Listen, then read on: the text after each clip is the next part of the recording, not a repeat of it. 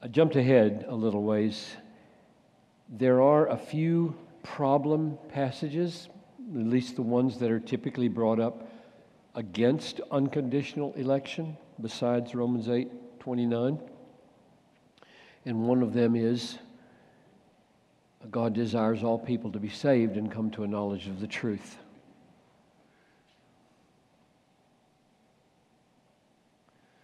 So if he desires all people to be saved and come to a knowledge of the truth, what's this talk about his choosing some and not others? How does that fit? Because it doesn't look then like he's desiring all people to be saved. Now, here's the way I think about 1 Timothy 2:4. Both Arminians and Calvinists, anybody who's not a universalist is somebody who believes all people will be saved in the end. And Arminians are not universalists usually, and most evangelical Christians don't think universalism is taught in the Bible. I certainly don't. And so we agree with the Arminians that God's desire for all people to be saved doesn't happen. That is, his desire isn't realized if this verse means that he desires all people to be saved. And I'm willing to say, okay, that's what it means. So we agree. Something intervenes and God's desire doesn't rise to the level of action. So you would say, well, why doesn't he save everybody if he desires all to be saved? And the Arminian has to answer that question, and the Calvinist has to answer that question, because neither of them believes all will be saved. And the question is, which answers are given? The answer's not there in the text. You've got to supply the answer. And the Arminian gives the answer, in order to preserve human self-determination, God does not save everybody. And the Calvinist answers, in order to preserve his sovereign freedom in election, God does not save everybody. And the question is, which one of those answers is true?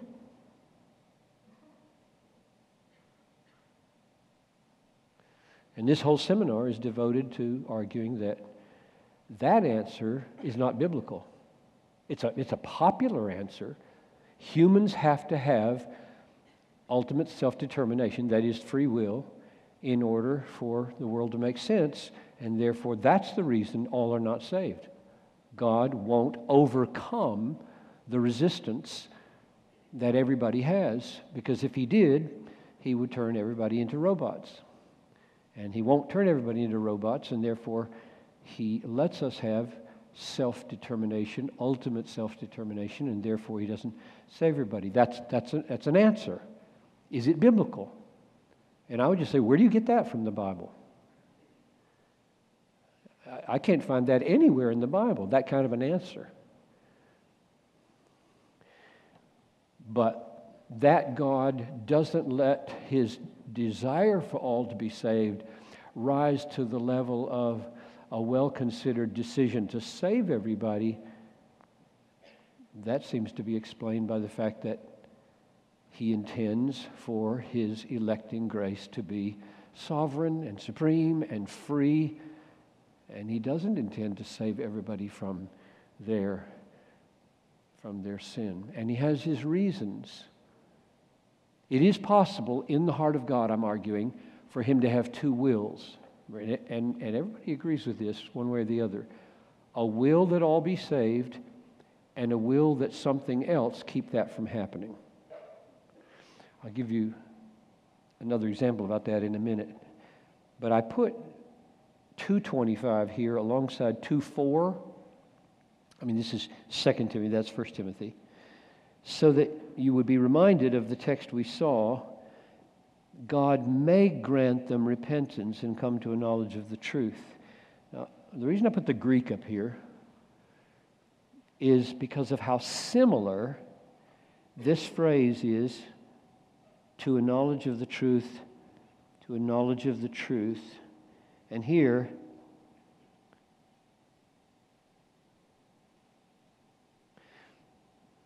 eis epignosin aletheia, eis epignosin aletheia. Those are identical in the Greek, right there. Those of you who know Greek can see that. I don't think that's an accident. That identical phrase is used in these two places. Here, he desires all people to come to a knowledge of the truth. And there, he may grant them to come to a knowledge of the truth. And what that says to me is, I'm forced biblically, not theologically. It's not my system forcing anything here. I'm forced biblically to say, God wants all to repent and come to a knowledge of the truth, and he does not give everybody the ability to, because it says so right there in the text. Verse 25. God may grant them repentance to come to a knowledge of the truth. May not. And why he does, doesn't say. He just has his reasons for why he does what he does. But I'm perfectly willing to let the truth, this truth and this truth, stand.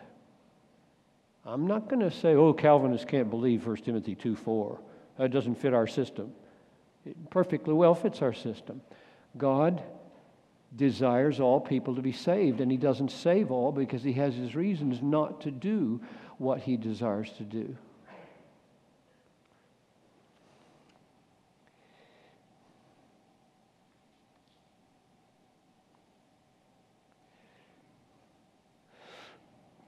Second Peter 3:9 is another one. The Lord is not slow about his promise, as some count slowness, but is patient toward you. I think that's a very important phrase. Not wishing for any to perish, but for all to come to repentance. It's almost the same as 1 Timothy 2:4. So these two texts will be thrown up at you again and again by Arminians. If you say, I believe in election or unconditional election, they'll say, no, that can't work because God desires all people to be saved and he does not wish for any to perish. And this one may be solved in the same way as 1 Timothy 4, or the you here, right there, may be the key. God is addressing believers or the church or the elect, and he doesn't want any of you to perish, and therefore he doesn't send the Lord Jesus back right away so that you might have time to repent and be saved. Either way, it doesn't overthrow God's unconditional election. And then there are others like, do I have pleasure in the death of the wicked, declares the Lord, rather than that he should turn from his wicked ways, and live? In other words, my delight is not in the destruction of the non-elect. I don't delight in people perishing. He said, well, if he doesn't delight in people perishing, then don't let anybody perish. You're God, for goodness sakes. But look at this passage from Lamentations. I put them together so you could see the parallel. The Lord will not reject forever, for if he causes grief, then he will have compassion to his abundant loving kindness. For he does not afflict willingly or grieve the sons of men. So he does cause grief, but it says he does not afflict willingly. Now you have a Bible verse that is actually entertaining the reality that God does what he doesn't delight to do and doesn't do what he delights to do sometimes for his reasons. So he's afflicting, he's causing grief as he punishes Jerusalem in Lamentations. But he does not afflict willingly. Now, I put the Hebrew there. You can see that hardly. Melevo. So I'd appeal to you, you Hebrew students. Melevo. This is important enough to show you. This is actually crawling in the mind of God, which is a very dangerous place to be because it's over our heads big time.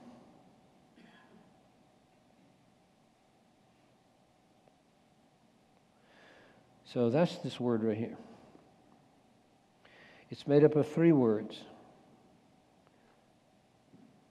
Min, lave, o. Min means from, lave means heart, o means his. From his heart. So now translate it that way. It's translated willingly. He does not afflict from his heart or grieve the sons of men, but he is afflicting them. Now what does that mean?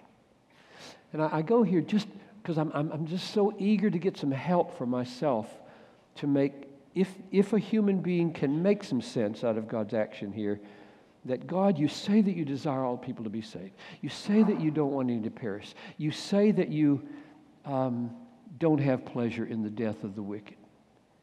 And yet, you don't save everybody. And you do punish the wicked. And you do grieve the sons of men. And then God comes back to me and he says, that's right, you're seeing things rightly, but I don't do it from my heart. What do you mean you don't do it from your heart? And doesn't that mean I have levels of willing in me? And if I choose that something happened here, for all things considered, all of the reasons that go into it, all of the wisdom that dictates my doing this here, it still may not be the thing which in and of itself I delight most to do, namely, show grace to people. That's my best shot at trying to make sense out of texts that demand some kind of thought like that. So if you hear people say, Calvinists are just, squishing texts and making them mean what they want to mean, I'm just trying to make sense out of texts. I'm not trying to force any of them into a system. I want to know, what does he mean? He causes grief, but he doesn't afflict from his heart. Now, conclusion. We believe that God's election is an unconditional act of free grace which was given through his Son, Christ Jesus, before the world began. By this act, God chose before the foundation of the world those who would be delivered from bondage to sin and brought to repentance and saving faith in his Son. Implications: we should confirm our election and our calling. Somebody asked about that earlier. Therefore, brothers, be all the more diligent to confirm your calling. You cannot, this is so important. Somebody asked a question about this. Maybe I'll jump there in a minute. If you are asking right now, well, I wonder if I'm elect. I wonder if I'm elect. Am I among the elect? There's a wrong way to pursue the answer to that question, and there's a right way. The wrong way is to ask God to tell you. Like, tell me if I'm elect. Am I elect? Tell me. I need to know if I'm elect because I can't have any peace. I can't have any assurance unless you tell me. That's totally the wrong way to do it. There's no instance in the Bible of anybody pursuing knowledge of their own election that way. It always is a reflex of doing something else, namely believing in Jesus deeply and being changed by him. Then you know you're elect. So here's an example in 1 Thessalonians. We know, brothers, loved by God, that He has chosen you. Wow, that's amazing. You know that I'm elect. That's amazing that Paul would say that. How do you know that? Because our gospel came to you not only in word, but in power, in the Holy Spirit, and full conviction. You want to know that you're elect? How have you responded to the Word of God? Has it come to you in power? Has it come to you in the Holy Spirit? Has it produced inside of you strong conviction? When you read the Bible, you say, yes, yes, yes. That's my God. That's my Christ. Another example would be in 1 Corinthians 12:3, no one can say Jesus is Lord except by the Holy Spirit. What's the point of saying that? So that you'll know if you have the Holy Spirit. If you are saying from your heart, you are my Lord, I submit to you, I love you as my Lord, you are King of my life, you have the Holy Spirit and are elect. Or Romans 8, 15, I think it's 15, where it says, if we are led by the Spirit, we are the children of God. He has not given you the spirit of slavery to fall back into fear, but the spirit of sonship. He's given you the spirit of sonship. When we cry, Abba, Father, it is the Spirit Himself bearing witness with our spirit that we are the children of God. So how can you know if you're a child of God? You don't say, tell me if I'm your elect child. Tell me. He doesn't say that, ever. Rather, He says, are you calling me Father? Are you trusting me as Father? Is it welling up inside of you that through Jesus Christ you now have me as your Father and you're trusting me as your Father? So Jesus as my Lord, God as my Father, I know I'm His. That's the way it works. That's the way assurance works. You pursue the knowledge of your election indirectly. You pursue it by submitting to the Lordship of Jesus, and you pursue it by embracing God as your Father through Jesus Christ and His atoning work. So don't go the other direction and pursue it directly. Let it produce humility in yourself and exaltation in Christ. Consider your calling, brothers. God chose what is foolish and weak and low, so that no human being might boast, but rather let him who boasts boast in the Lord. So the two results of being chosen freely by God are no boasting in man, much boasting in God. And that would be the evidence that you are His. You're not going around saying, we human beings, we produce this and we produce that. You're going around saying, God is awesome. God is awesome. And every time you say that, there's a witness in your heart. You're mine. You're mine. It's a reflex witness. When your heart is taken up in boasting in God, it comes around. I know it in myself. The times I feel most assured of my salvation is when I'm preaching. I wonder why that is. I think it's a spiritual dynamic that God loves so much being made much of that He ministers to me at that moment. You're my child. Keep this up. Speak like this. Go on. Do this. You're mine. And when I'm most quiet and most hesitant to bear witness to Him, I doubt my salvation most. It just works that way. There is a witness. The Holy Spirit is witnessing within us that we are the children of God when we are boasting in the Lord.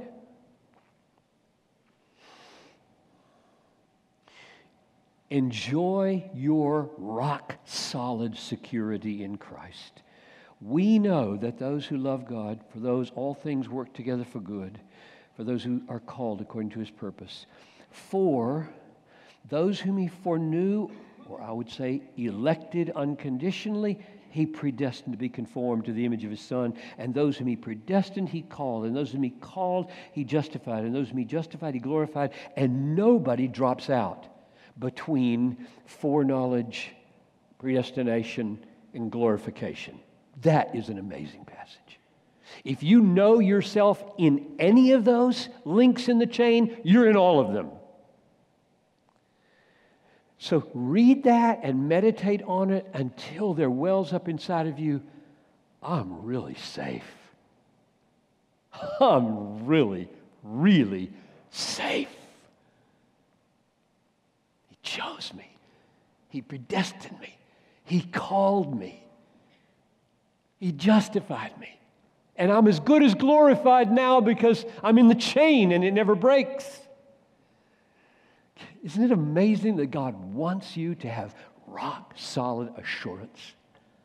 It's just so sad to watch people in other sects or in, say, in Roman Catholicism or in Arminianism where there's so much insecurity. Like, I don't know if I'm saved. I don't know if I'm going to go to heaven. I'm trying to live the best I can, but I don't know how it's going to go with me at the last day. That's tragic. Nobody should live like that. The Holy Spirit bears witness with our spirit that we're the children of God. And one of the ways He does it is by giving us verses like, He's predestined you, He's called you, He's justified you, and therefore it is virtually certain He will glorify you in the last day. Be strong and of good courage. Who can bring any charge against God's elect? It is God who justifies. Who is to condemn? It is Christ Jesus who died. Yes, who is raised, who is at the right hand of God, who indeed intercedes for us. Who can separate us from the love of Christ? Tribulation, distress, persecution, famine, nakedness, peril, sword? No, in all those things, we're more than conquerors. Who talks like that except people who know I'm chosen? And I cannot be lost. So enjoy your security in these things. Okay. A few questions, and then we'll see if we can pace ourselves to get through two more letters. Assuming unconditional election, can God change His mind because of our prayers about someone's salvation? God never needs to change His mind in response to your prayers because He knows what you're going to pray before you pray. He planned your prayer.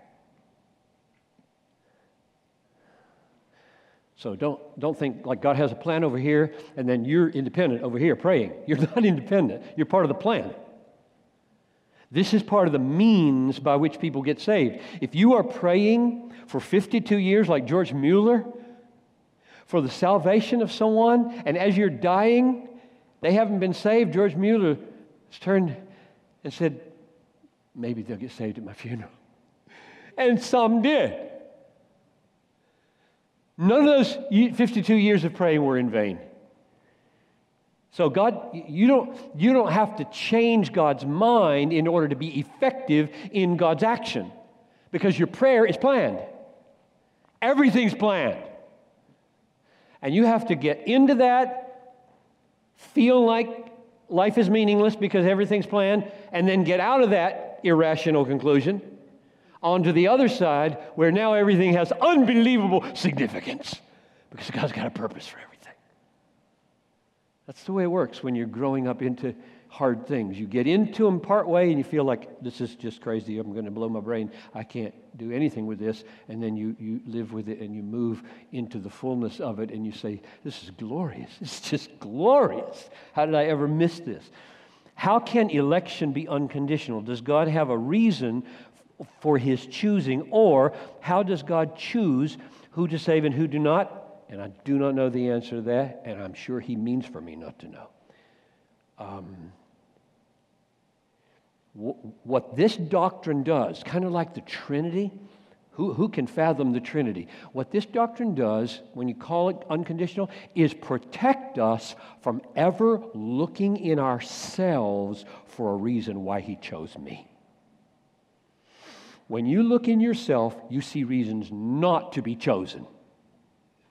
And then you come out of yourself in praise to the unfathomable grace of God. And that's the way you live your life. I don't think He ever means for you to come up with an answer. Why did you choose me and not my brother? You should say to your brother, there's nothing in me, Fred. There's nothing in me that would make him choose me over you, which means there's nothing in you to keep him from choosing you. I mean, I don't know if it lands on you this way, but to me, the doctrine of unconditional election is an unbelievable help in evangelism of people who think they're too bad to be saved. Let this land on you. So somebody comes into your office, and you share the gospel with them. And you plead with them to believe, and they say, you just don't know how bad I am. You do not know what I have done. You know what I do when that happens? I say, I take them by the collar. Not really, but when I take them by the collar, I say, who do you think you are? Who do you think you are telling God that you are too bad for Him to have chosen you? Do you get unconditional election? Unconditional election says nothing, not anything that you have done or anything 10,000 times worse than you have done could possibly exclude you from unconditional election. That's the meaning of it. That's really liberating for a person who's a horrible person. Really, I mean, the reason most people don't turn to Jesus is because they feel they're too bad. That may be an overstatement. A lot of people don't come to Jesus because you just don't know. I'll look at you Christians. You know, you're all basically upstanding and blah, blah, blah. And if you knew my horrible, horrible life, you wouldn't even try to get me saved. And I just think the doctrine of unconditional election blows those people away. You don't dare treat God like that. God chooses people totally without reference to their track record. So quit talking about your track record right now. Stop it. There's nothing about your track record that could possibly exclude you from salvation. So I love this doctrine, and I love it for the sake of evangelism. No matter whether it works that way, if you've thought about it or not, let it sink in. If God chooses people unconditionally, there is nobody who can bring any condition against his salvation from his past life. That goes away. And now you're on a common ground with him and you say, would you just believe? Just believe. Trust him. That's why he died. Cover all that. Do you have any counsel for someone who believes in Calvinism but their spouse does not? Can you share anything from your and Noel's experience? Nothing that would be helpful, just because we've came together. That's why I don't think it would relate to the situation. My wife and I married her 3 months into the seminary, and I've always said I'm glad there weren't computers, because my precious wife typed all my papers, which means she learned everything I knew. So we went to seminary together because she was kind enough I would write them out longhand and she would type them because my typing was so terrible. And therefore we could talk about anything and did. And so if you gave her a quiz on Calvinism today, she'd be where I am. And I never ever even felt like I was coercing her or anything. But here is a tip, maybe. We did form the habit before we were married, while we were going together, to pray together every day. So I'd take her home, and before we got out of the car, just stop and thank you, Lord. Helps keep you pure, physically, to be praying together. If you're praying together, it's hard to pet inappropriately, At least that's what they used to call it. I don't know what they call it. Make out.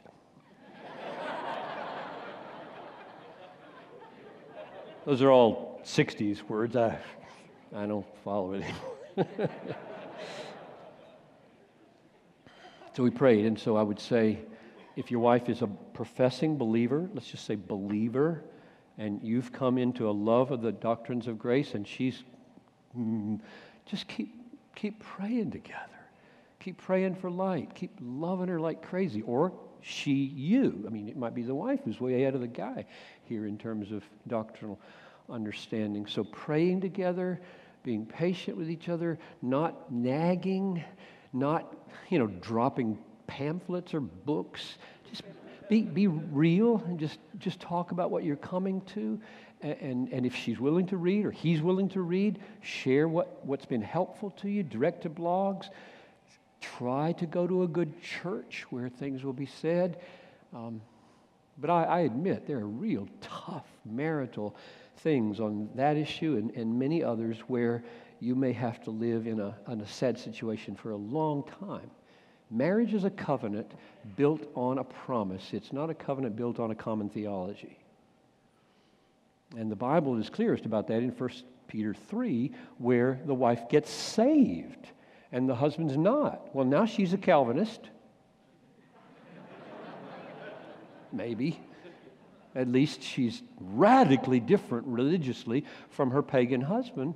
And Peter gives her some advice there. And that advice would be good for men who are married to non-Christian women as well. Much of it would be.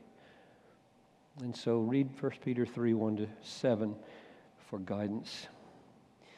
Does God love those he does not elect? How does that work? Very good question. Yes, not the same. God has different kinds of love. There's electing love and predestining love and calling love and justifying love and glorifying love and sanctifying love and preserving love. And he doesn't have that love for the non-elect. But he makes the sun to rise on the evil and the good.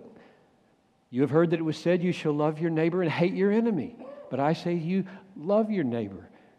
Love your enemy and pray for those who persecute you. Be like your Father in heaven, for he makes the sun to rise on the evil and the good and sends rain on the bad and the just and the unjust.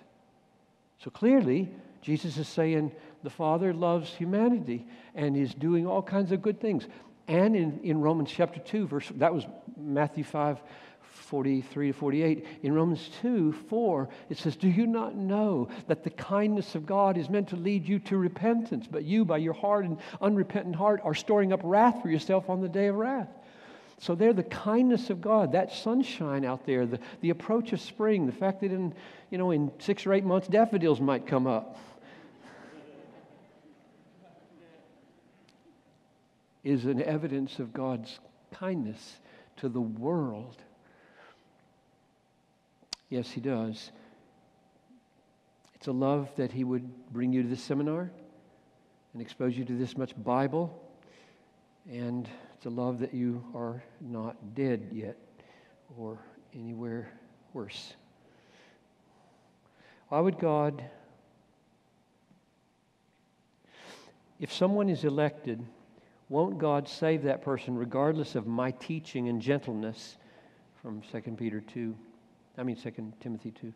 If I am obstinate to letting him use me, won't he still be faithful? Oh, I see. If I'm obstinate and not let God use me, won't he still be faithful to save that person? If the person is elect, God will get them saved. And if you say you don't want to be a part of it, yeah, he'll drop you and use somebody else. But that would, of course, be a very stupid thing to do, because there are few joys in the world greater than being the instrument in God's hands in bringing blessing into someone's life, especially the blessing of salvation. Just fewer things. I remember one time somebody asked my dad, as an old man, almost senile now, what is the key to your joy, Brother Bill? And he said, there is no greater joy than to be used to save a soul.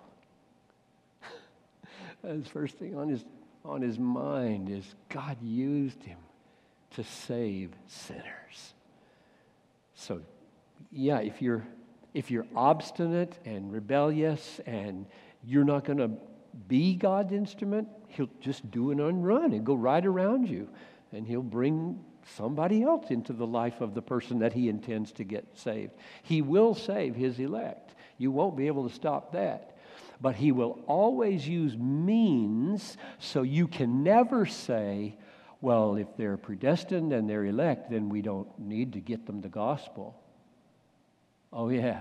They won't be saved without the gospel. But God will get the gospel to them. He just may not use you. But, of course, you want to think exactly the opposite and say, use me, yes. At any cost, use me. Let me be a little cog in the wheel that's turning of your providence so that I can be a part of the salvation of sinners. Why would God make a call or will or desire for repentance to anyone at any time, knowing that they cannot or would not respond unless He overcomes and causes repentance? I kind of lost that. Would God make a call or will or desire for repentance to anyone? Why would He bring them part way and then not save them all the way? Oh my. This is what we were talking about at lunch, I think. Why doesn't... There's a whole range of issues that are all related. In a fallen world like this, with a sovereign God who could change things just like that, He could throw Satan into the lake of fire this afternoon at 4 o'clock. And a lot of our temptations would go away. He could do for all of us Christians now what He's going to do at the second coming. In the twinkling of an eye, we will sin no more. And we will not be made into robots in heaven. Heaven will not be a place full of robots, but people who freely never sin. And God will bring that about. He could do that this afternoon at 5 o'clock. My guess that either of those will happen this afternoon at 5 and 4 is they won't. The Bible says they won't, which means that God has, for wise and holy purposes, decided that the world will go on embattled and imperfect until Jesus comes. And evidently He believes that the church ministry and individual progress in sanctification will bring Him more glory in this embattled world than if He snapped His finger and everybody stopped sinning and Satan disappeared now. And all the people were just thrown out. He has His reasons. And I don't know. And part of that is this question, namely, well, in that process, there are some people who come to church. They come under the conviction of sin. They start to get concerned about their eternal destiny, which is a work of God, and they don't ever follow through. Why? I don't know. Why He would allow that to happen, bring some that far and then not bring them all the way, I don't know. He just has His reasons for why John Piper is so imperfect after 67 years. I mean, that's the easiest way for me to keep it personal is to say, I've been a Christian for 61 years, according to my mother, who said I prayed to receive Jesus when I was 6. So I'm 67. I've been walking with Jesus for 61 years. Why am I not a better man?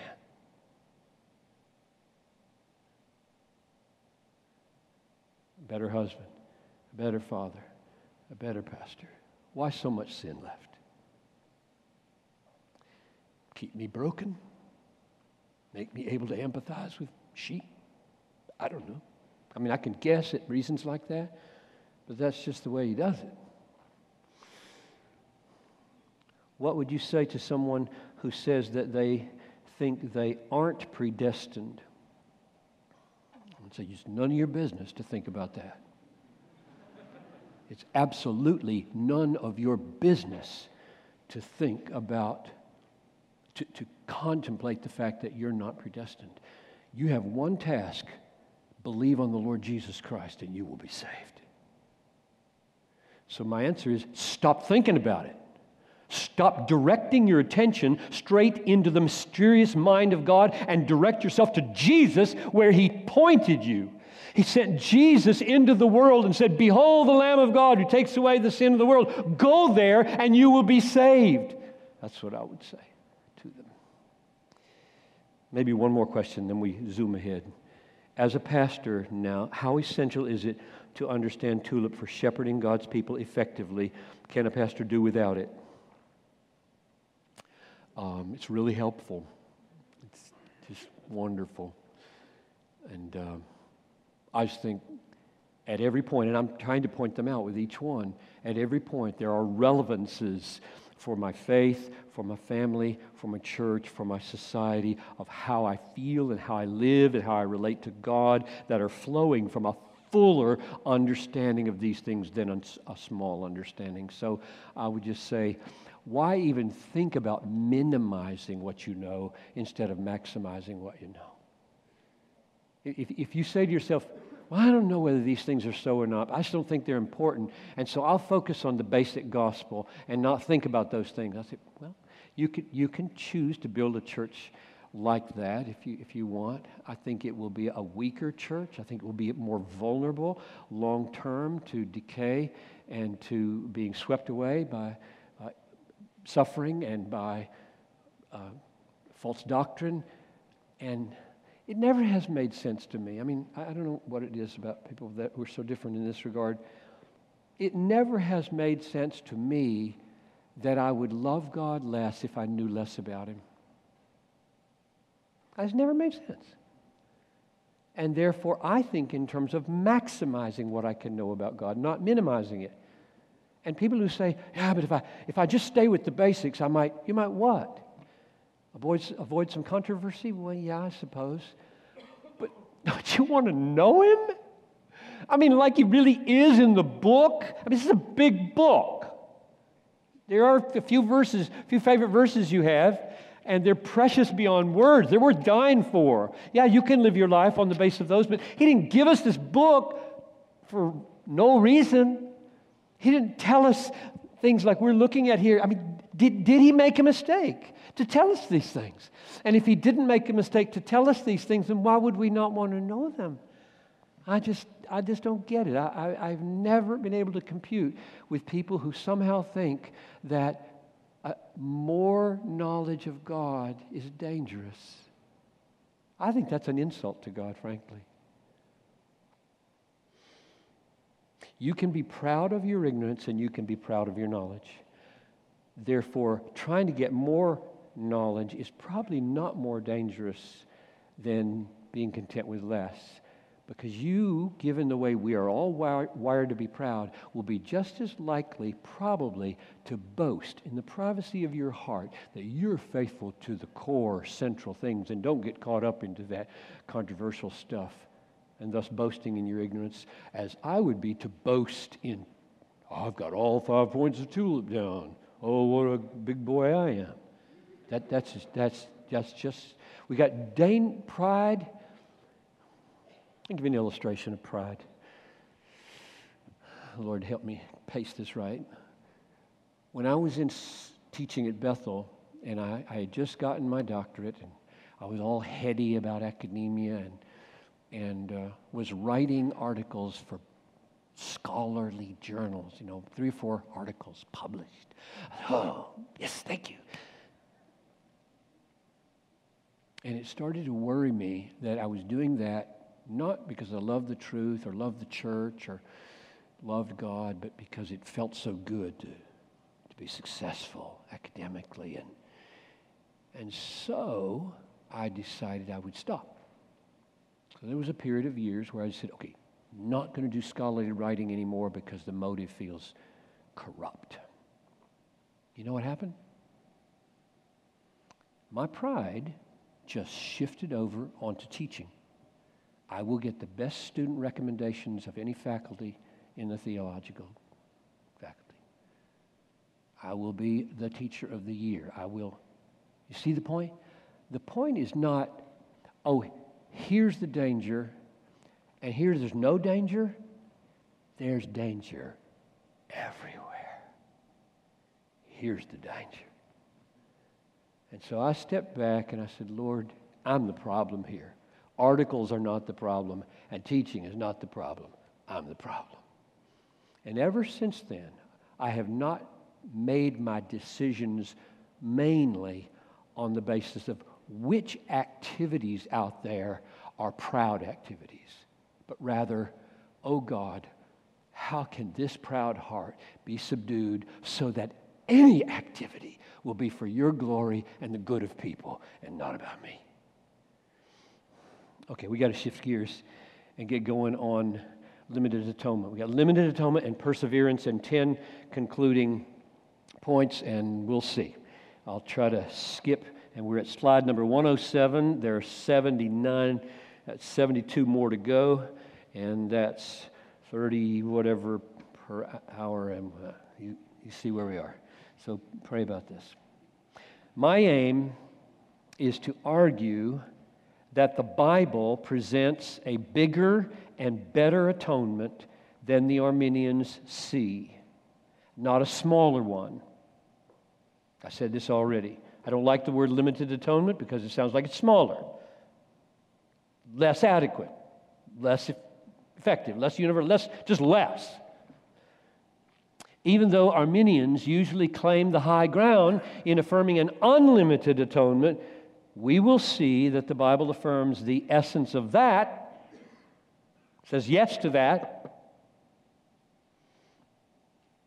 plus a glorious addition for the elect. What we call limited atonement is not instead of what the Arminians believe, but in addition to it. That's my thesis. Okay? If you could go away from here thinking one thing about limited atonement, that would be a helpful thing to think. What Calvinists believe, or at least what John Piper type Calvinists believe, is that the atoning work of Jesus on the cross does more than the Arminians say, not less. All right? That's where we're going. Definition. The atonement is the work of God in Christ by His obedience and death, by which God canceled our debt, the debt of our sin, appeased His own holy wrath, took it away, provided a perfect righteousness in His sinless Son, and secured for His people all the benefits of salvation. Atonement is the act of God in Christ. So we're right at the heart of the gospel now. The Son is sent. He lives a perfect life, is thus a flawless lamb to be offered. He dies a substitutionary death, and in His dying on the cross, He does those things. Sin is canceled. Wrath is removed. Underline them here. Canceled debt of sin. Appeased wrath, took it away. Provided perfect righteousness. Secured benefits of salvation forever. All that is objectively accomplished at the cross. Purchased, secured. That's what atonement is. Key texts on the atoning work of Christ. Just maybe we'll look at one of these, several. Because I want to make sure that I don't assume in this room that all of you are Christian. And so this is the point at which I would try to be as clear as I can about how to become a Christian. How to be saved. So if that's in your condition, you listen up for the next 5 minutes especially. This, in my judgment, is the most important paragraph in the Bible. Big statement, right? It really starts at verse 20, but we'll jump in at verse 23. All have sinned. So let's start there with our gospel presentation. That's me. I've sinned.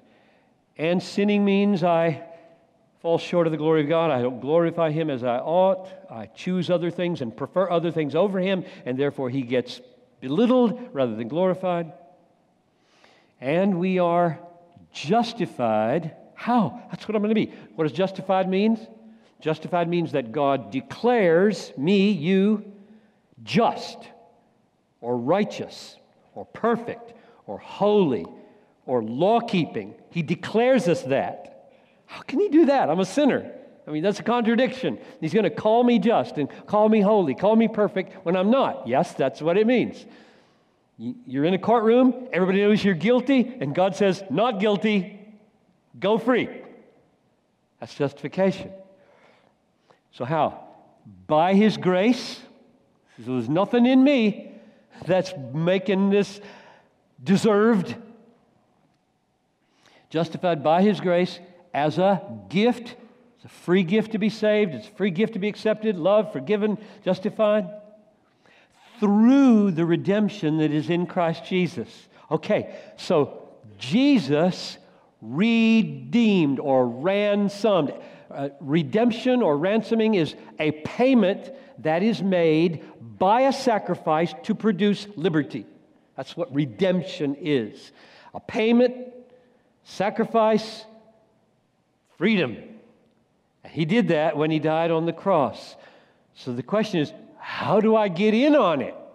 I want to be redeemed. I want my sins to be forgiven. I want to be declared righteous. I want no guilt, and I want wrath removed forever. That's what I want. Through the redemption that is in Christ Jesus, whom God put forward, God put Christ forward as a propitiation, a big word meaning appease wrath, take away wrath. As a wrath-removing sacrifice by His blood, that is by His death, to be received by faith. There it is. Okay, so how do I get in on this? This gracious gift through redemption and sacrifice and substitution. How do I get in on it?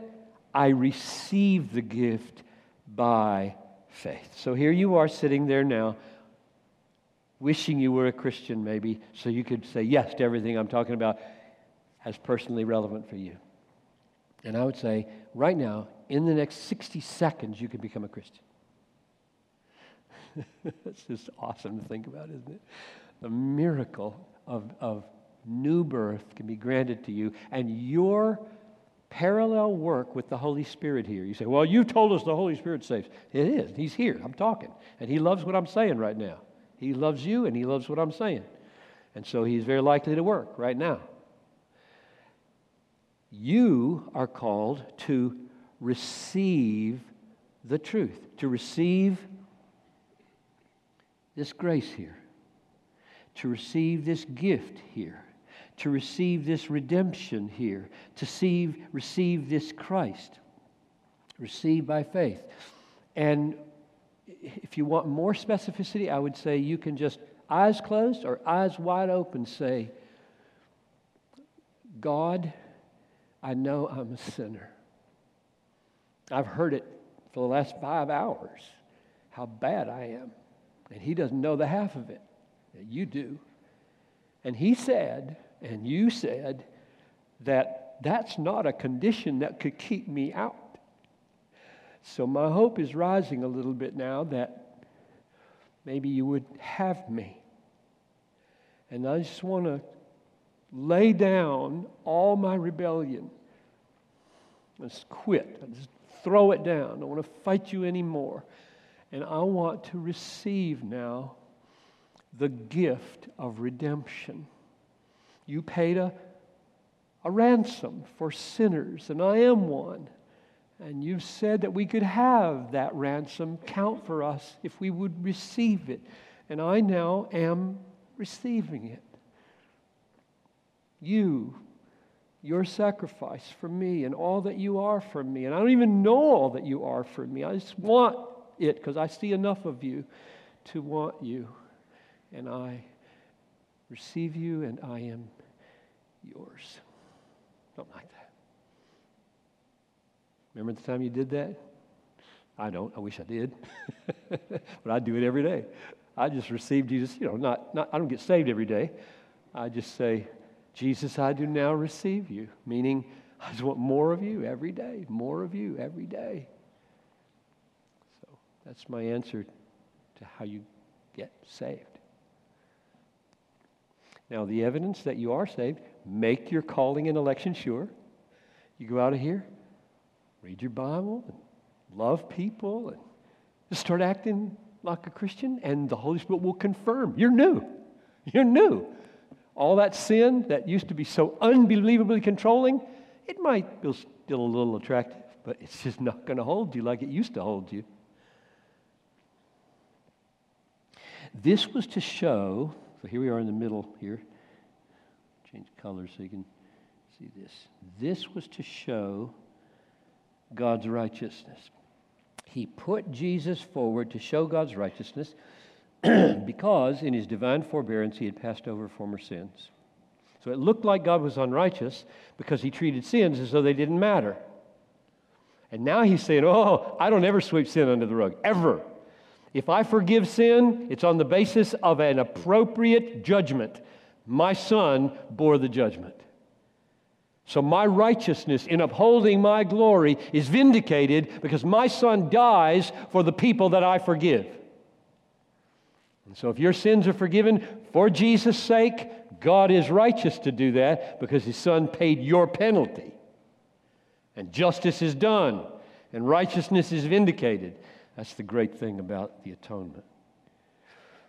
I'm going to skip all these. What do Arminians say about the extent of the atonement? They look at texts like, he gave himself as a ransom for all. He is the propitiation for our sins, and not only for ours, but for the sins of the whole world. He suffered by the grace of God that he might taste death for everyone. In Christ, God was reconciling the world to himself. Behold, the Lamb of God who takes away the sin of the world. They look at those texts, the favorite Arminian universal, unlimited atonement texts, and they say, in the words of Millard Erickson, who I think is a faithful narrator of what the Arminians believe here in his systematic theology, God intended the atonement to make salvation possible for all persons. Christ died for all persons, but this atoning death becomes effective only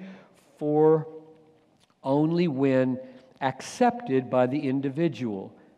This, he says, is the view of all Arminians.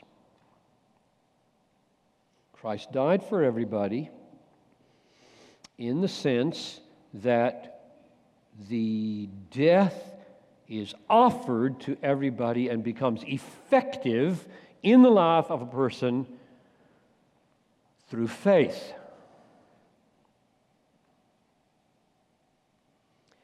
My response, yes, I believe that the atonement accomplished that.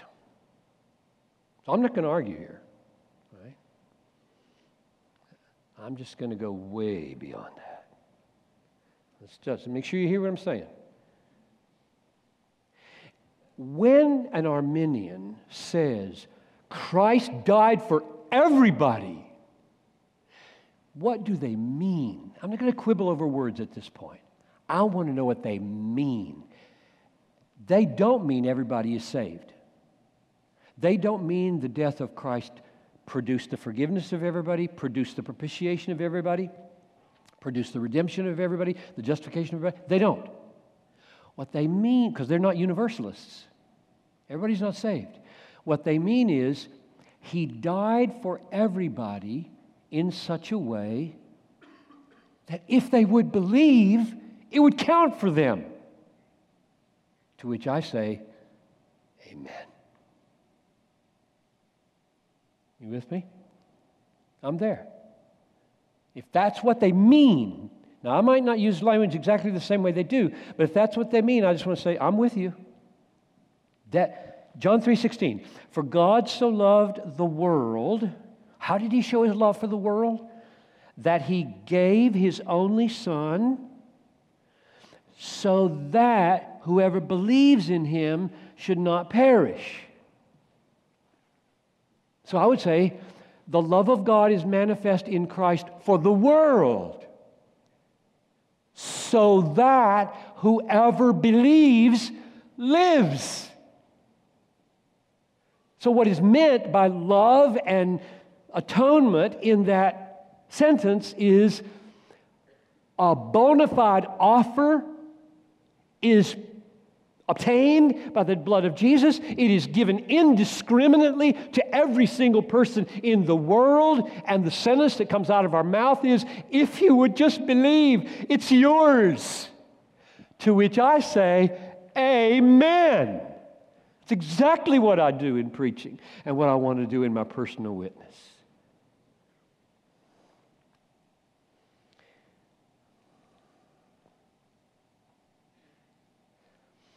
What more, Piper, Calvinist that you are, do you believe about the extent of the atonement besides that?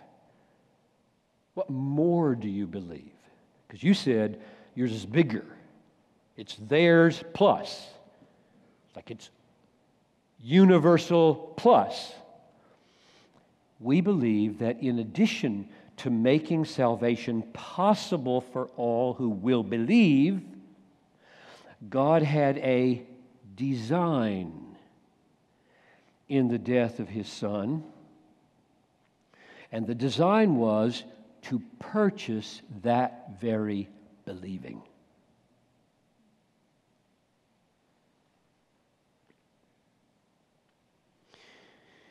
The elect are chosen by God. The elect are predestined to be conformed to the image of His Son. And then before the elect were called, God broke into history, and He did something for them, for the elect. What did He do? He bought their conversion. He didn't do that for everybody. He paid the dowry for a bride. In other words, by shedding His blood, God not only made salvation possible for all through faith, but He made it certain for His elect. Possible for all, certain for His elect. By purchasing everything they need, including their faith and repentance, to enjoy it, including conversion. Another way to say it, we believe that irresistible grace was secured for God's elect by the atonement. If it takes irresistible grace to get you saved, and irresistible grace towards undeserving sinners is unjust because they don't deserve it, the way God secures the justice of that is by dying to make it happen, so that the death of the Son secures our irresistible grace. Now, what is my main biblical reason for believing that? The main one, and there are 3 or 4, and we'll look at all of them briefly, but this one mainly, is my understanding of the new covenant. So let's do a little lesson now on the new covenant. We're going to take our break at about 3, if you're wondering. In the same way, He took the cup after they had eaten, saying, "This cup is poured out for you. This cup which is poured out for you is the new covenant in my blood." So Jesus held up the cup which represented His blood and said, "This is the new covenant," which I take to mean when I shed my blood tomorrow, I purchase the benefits of the new covenant. I secure them. I bring them about through my blood, the blood of the covenant. What did the blood of the covenant purchase? Let's just look at a few of the new covenant texts. "Behold, the days are coming, declares the Lord, when I will make a new covenant with the house of Israel, the house of Judah. Not like the covenant that I made with their fathers on the day when I took them to bring them by the hand out of the land of Egypt, my covenant that they broke, though I was their husband. For this is the covenant," this new covenant is the covenant that I will make with the house of Israel in those days, declares the Lord. "I will put my law within them. I will write it on their hearts. I will be their God, and they will be my people." So He purchased, when He shed His blood, the writing of the law on the heart, the putting of the law within them, and being their God. Or Jeremiah 32. Start at verse 40 here. I will make with them an everlasting covenant. That's the new covenant. That I will not turn away from doing them good. I will put the fear of me in their hearts, and I will not, that they may not turn away from me. There is a people I will not turn away from. I will put my fear in their heart. I will never let them depart from me. Those are sovereign activities done in fulfillment of the new covenant. How does anybody participate in the new covenant? Answer, he bought it with the blood of the covenant. He bought this sovereign activity, this pursuing people and making them his own. Or Ezekiel 11:19, I will give them one heart, put a new spirit within them, take out the heart of stone, give them a heart of flesh. How does anybody get a heart of flesh instead of a heart of stone? God does it in fulfillment of the new covenant. For whom does he fulfill the new covenant? Those for whom he shed his blood. He bought these promises with his blood. And these promises are not making salvation possible. These promises are performing salvation in people by doing heart transplants, writing the law on their heart, making them his own. Ezekiel 36, moreover, I will give you a new heart, a new spirit I will put within you. I will remove the heart of stone. That's how you believe. Nobody believes until he's got a heart that's not a stone. Or if you agree with that. If you've got a heart that's a stone, you're not going to believe in Jesus.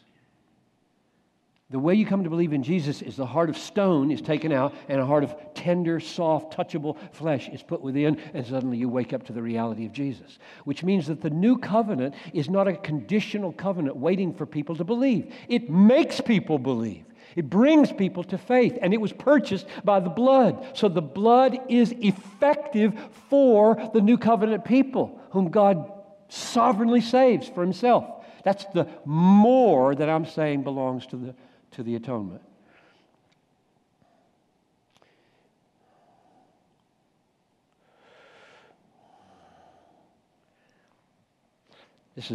Let's look at the Gospel of John and the writings of John for a few minutes, because 1 John 2:2 is used against limited atonement usually, and I want to show you a way to read it that might help you decide for yourself if you think that's right. He is the propitiation for our sins, and not for ours only, but for the sins of the whole world. So propitiation is a big word. Wrath removing seems to say he removes his wrath from not just our sins, but from the sins of the whole world. What did he mean? What did he mean by that? And years ago, I stumbled in my reading across the similarity between the writer John in 1 John 2:2 and the writer John in John 11:50-52. Caiaphas is the high priest to the Jewish council the night before Jesus is crucified, and he prophesies because of his role there, and he didn't even know what he was saying. So here's what he says, right here. Nor do you understand that it is better for you that one man should die for the people, not that the whole nation should perish. So he's arguing for Jesus' death here. And then John comments, he did not say this of his own accord, but being high priest that year, he prophesied that Jesus would die for the nation. Now look at the parallels here. Starting here. Not for the nation only, not for ours only, but instead of saying for the whole world, he says, but to gather into one the children of God who are scattered abroad.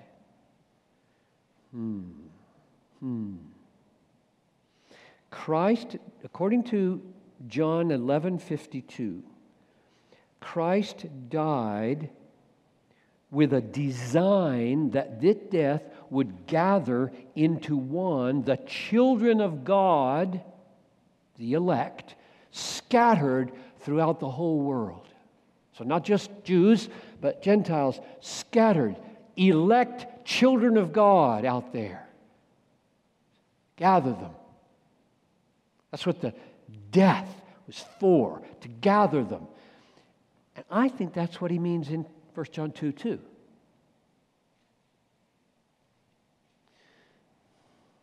He is the propitiation for our sins, and not for ours only, but to gather under His propitiating influence the children of God from the whole world, so that the world is spoken of there as the representative sphere where all these people are found that are His own.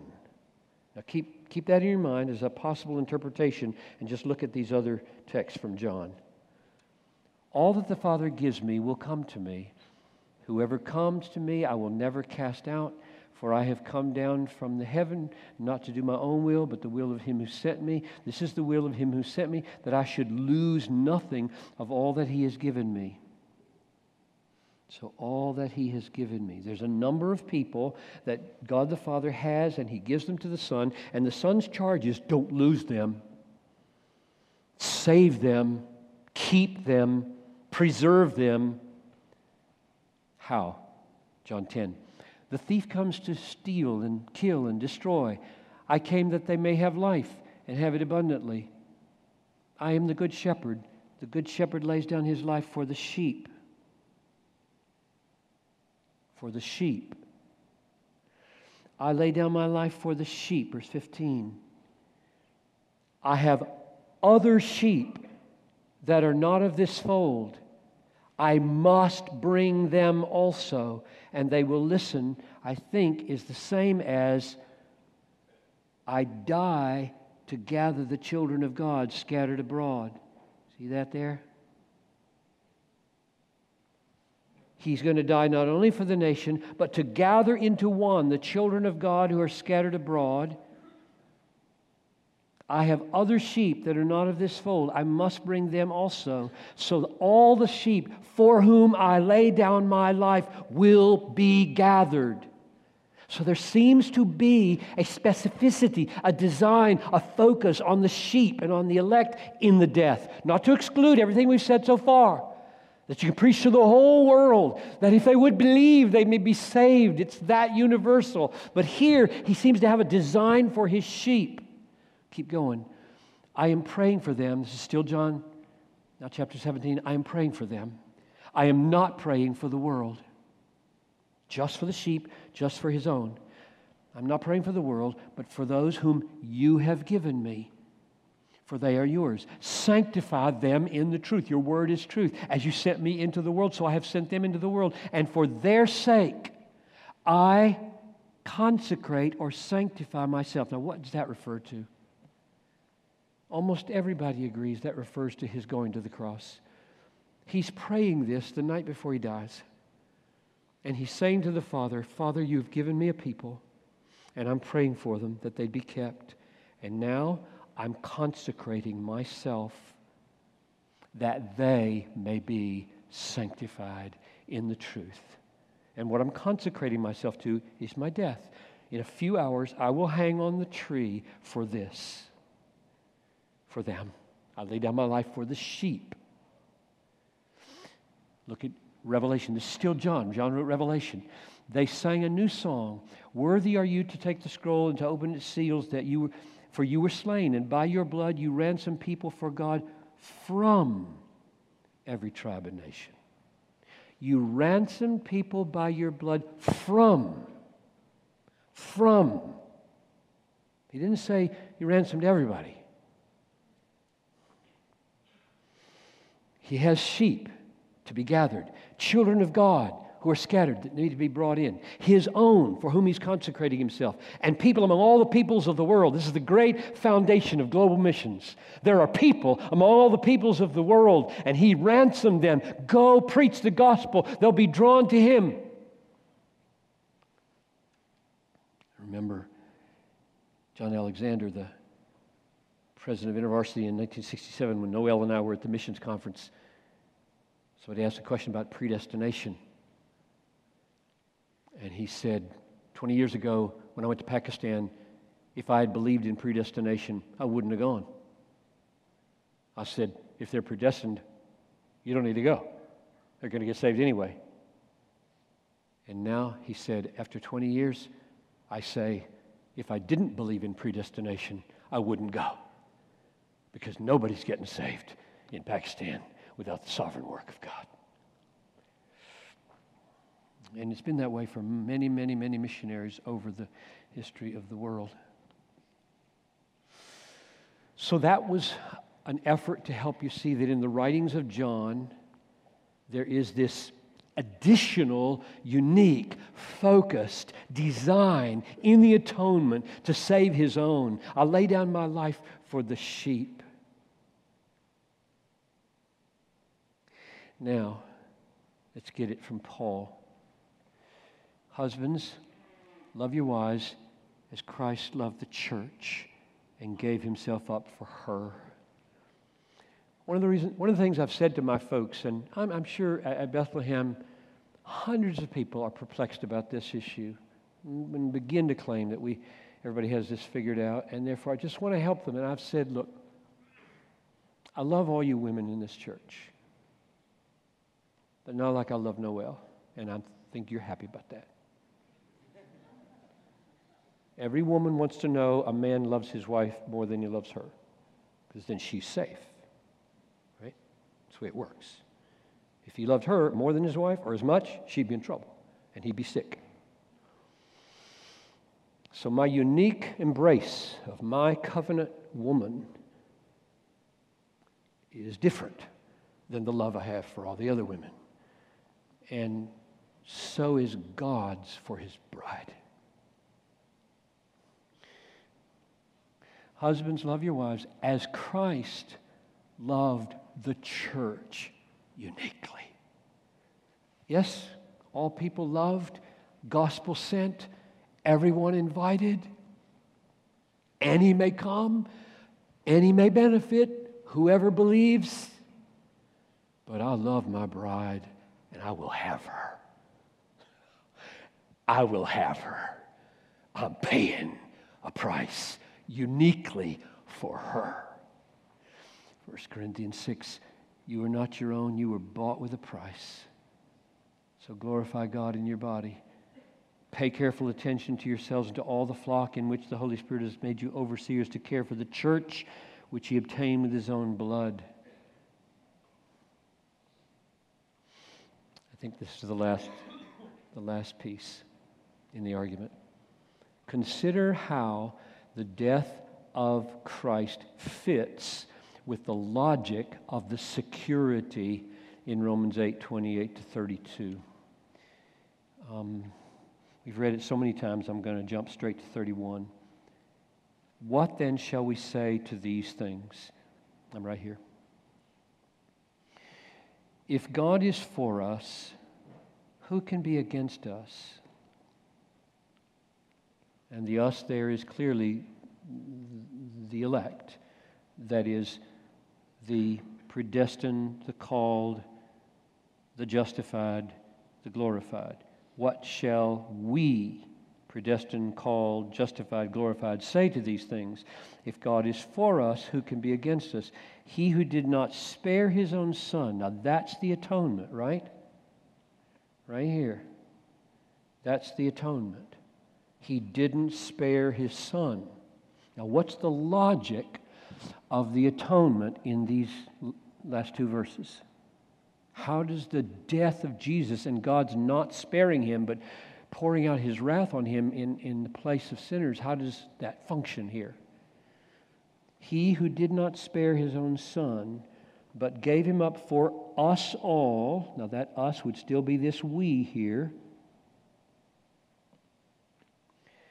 How will he not with him graciously give us all things? Now that's a rhetorical question. Anytime you read a rhetorical question that has no answer, the assumption is you know the answer. And we do know the answer. He certainly will. So let's translate it. without a question, make it a statement. He who did not spare his own Son, but gave him up for us all, will surely give us all things with him. Does that work if the death isn't uniquely for us? I don't think it does. If he's saying he did not spare his own Son, but gave him up in the same way for all the people in the world, will he not then with him freely give the elect all things? The logic breaks down. It's the design and the focus of the atonement on the justified and the predestined and the called and the glorified that make the logic work. And it is a glorious logic, and I just want you to enjoy it. I want you to be able to go home today and say, he who did not spare his own Son, but gave himself for me, will most certainly give me everything I need to get to heaven and be happy forever. Personally. I want you to be able to, see if I can find these texts. Oh, rats. I thought I had it here. I know it anyway. I'll give it to you. I want you to say Galatians 2:20. I am crucified with Christ. It is no longer I who live, but Christ who lives in me. And the life that I now live in the flesh, I live by faith in the Son of God who loved me and gave himself for me. Now, if you in your head have a theology that says he gave himself for you the same way he gave himself for those in hell,